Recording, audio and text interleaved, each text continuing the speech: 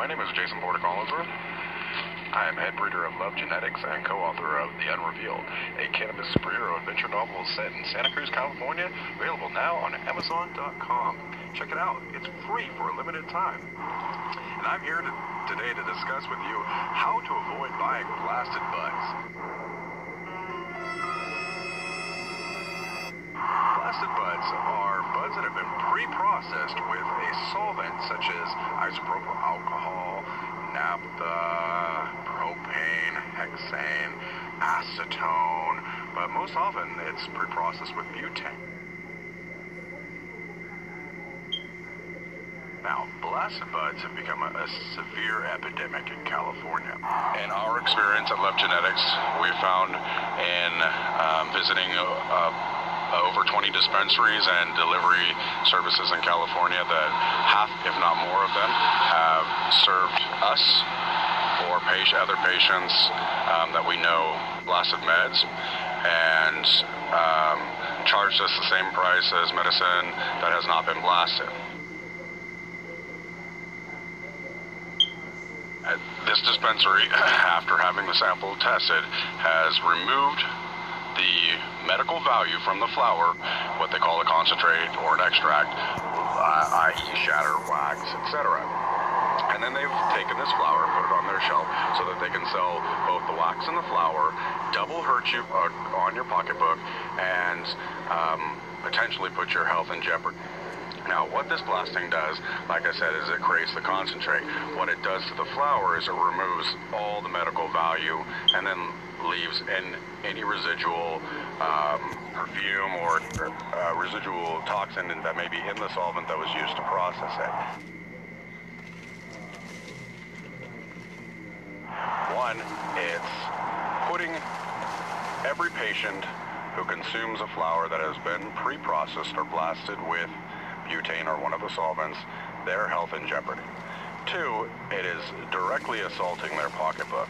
And three, indirectly, it's putting the lab's name in jeopardy. For example, we're going to be discussing a particular flower sample from a supposedly respectable dispensary. A flower sample is on their menu as we speak, and it is there with a test from the lab at 19% THC. The actual test cannot be anywhere near 19%. In all actuality, it's probably around 5% or less. Seems to be somewhat of a silent epidemic. Nobody appears to be standing up and saying, you know, I'm not going to take this bullshit anymore, and it is bullshit, excuse my expression, but you dispensaries who are doing this and claiming to be medical are posers. If you're not a poser, then it's worse than that. That means you're doing it on purpose, not out of ignorance. And not only do I find that insulting, I find that to be an attempt to harm me. I must elucidate why this is poor quality and what is wrong with this plant.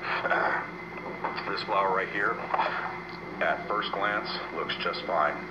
It looks like, you know, average grown outdoor or poorly grown indoor with a bad manicure job, you know, all the leaf, etc.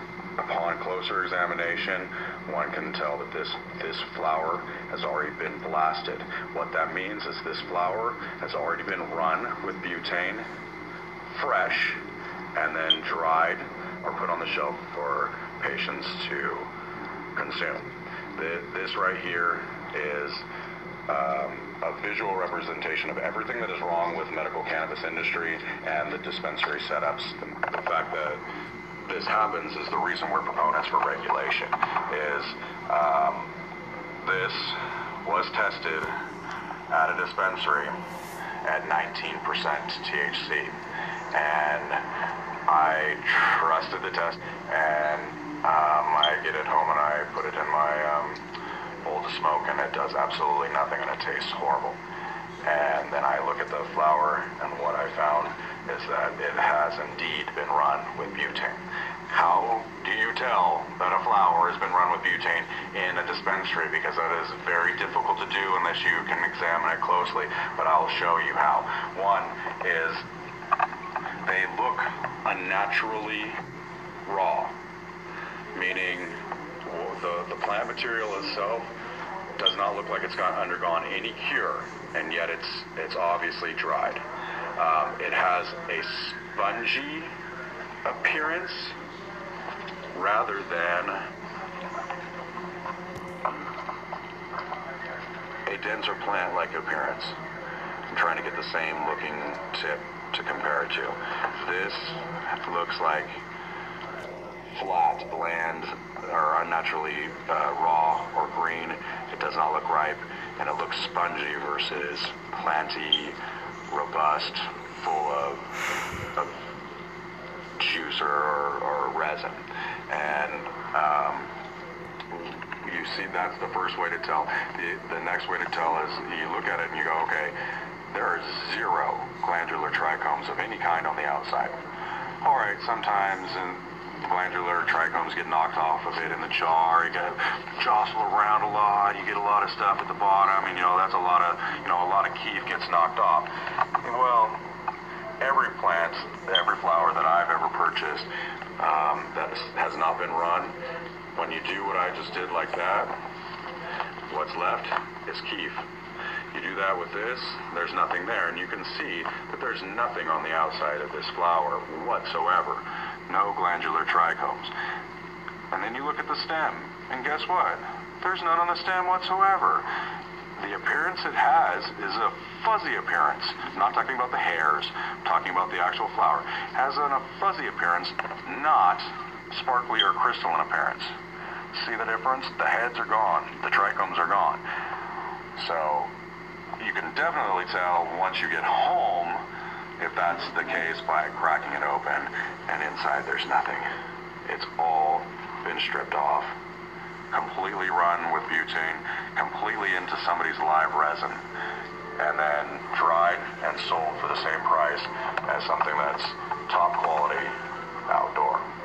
And it is this value, this health concern, and your quality of smoke why you as a medical cannabis patient in California need to be informed.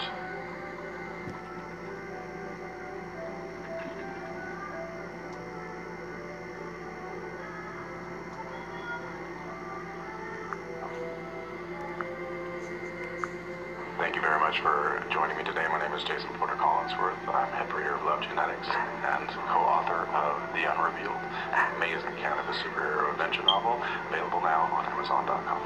Once again, that's The Unrevealed. Thanks.